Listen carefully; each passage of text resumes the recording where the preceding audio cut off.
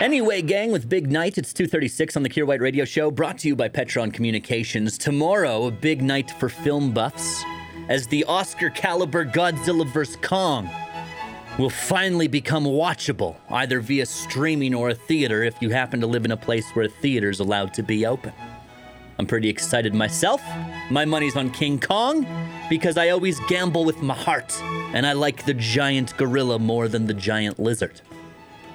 Apparently, there's people in the movie that are neither King Kong nor Godzilla. One of them, of course, True Blood actor Alexander Skarsgård. Here's the thing, though. Alexander recently did an interview where he made it very clear that he is very aware that nobody is going into Godzilla vs. Kong to see the adventures of his character, a geologist named Nathan Lind. He's like, hey, everyone's going to see Godzilla and King Kong punch each other's faces for 2 hours. That's pretty much what you're getting. I agree. The man isn't wrong. It does beg the question, though. Why would you cast a high-profile actor like Alexander Skarsgård for a role that no one's going to care about?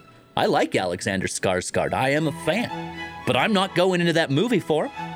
They should have just got an ordinary schlub, say myself. Couple reasons. One, my bad acting would encourage them to not give me too much screen time. Therefore, the screen time could be dedicated more to the giant monkey fighting the giant lizard. Plus, I would work for way cheaper, so they could spend more money on the CGI budget and get at least 2, potentially even 3 more cinematic punches on screen. I even did a demo reel to show Hollywood what it would sound like if I was in the movie. Oh my god! That huge gorilla just punched the hell out of that lizard! Crazy, I wonder what's gonna happen next. Kier White on the Bear.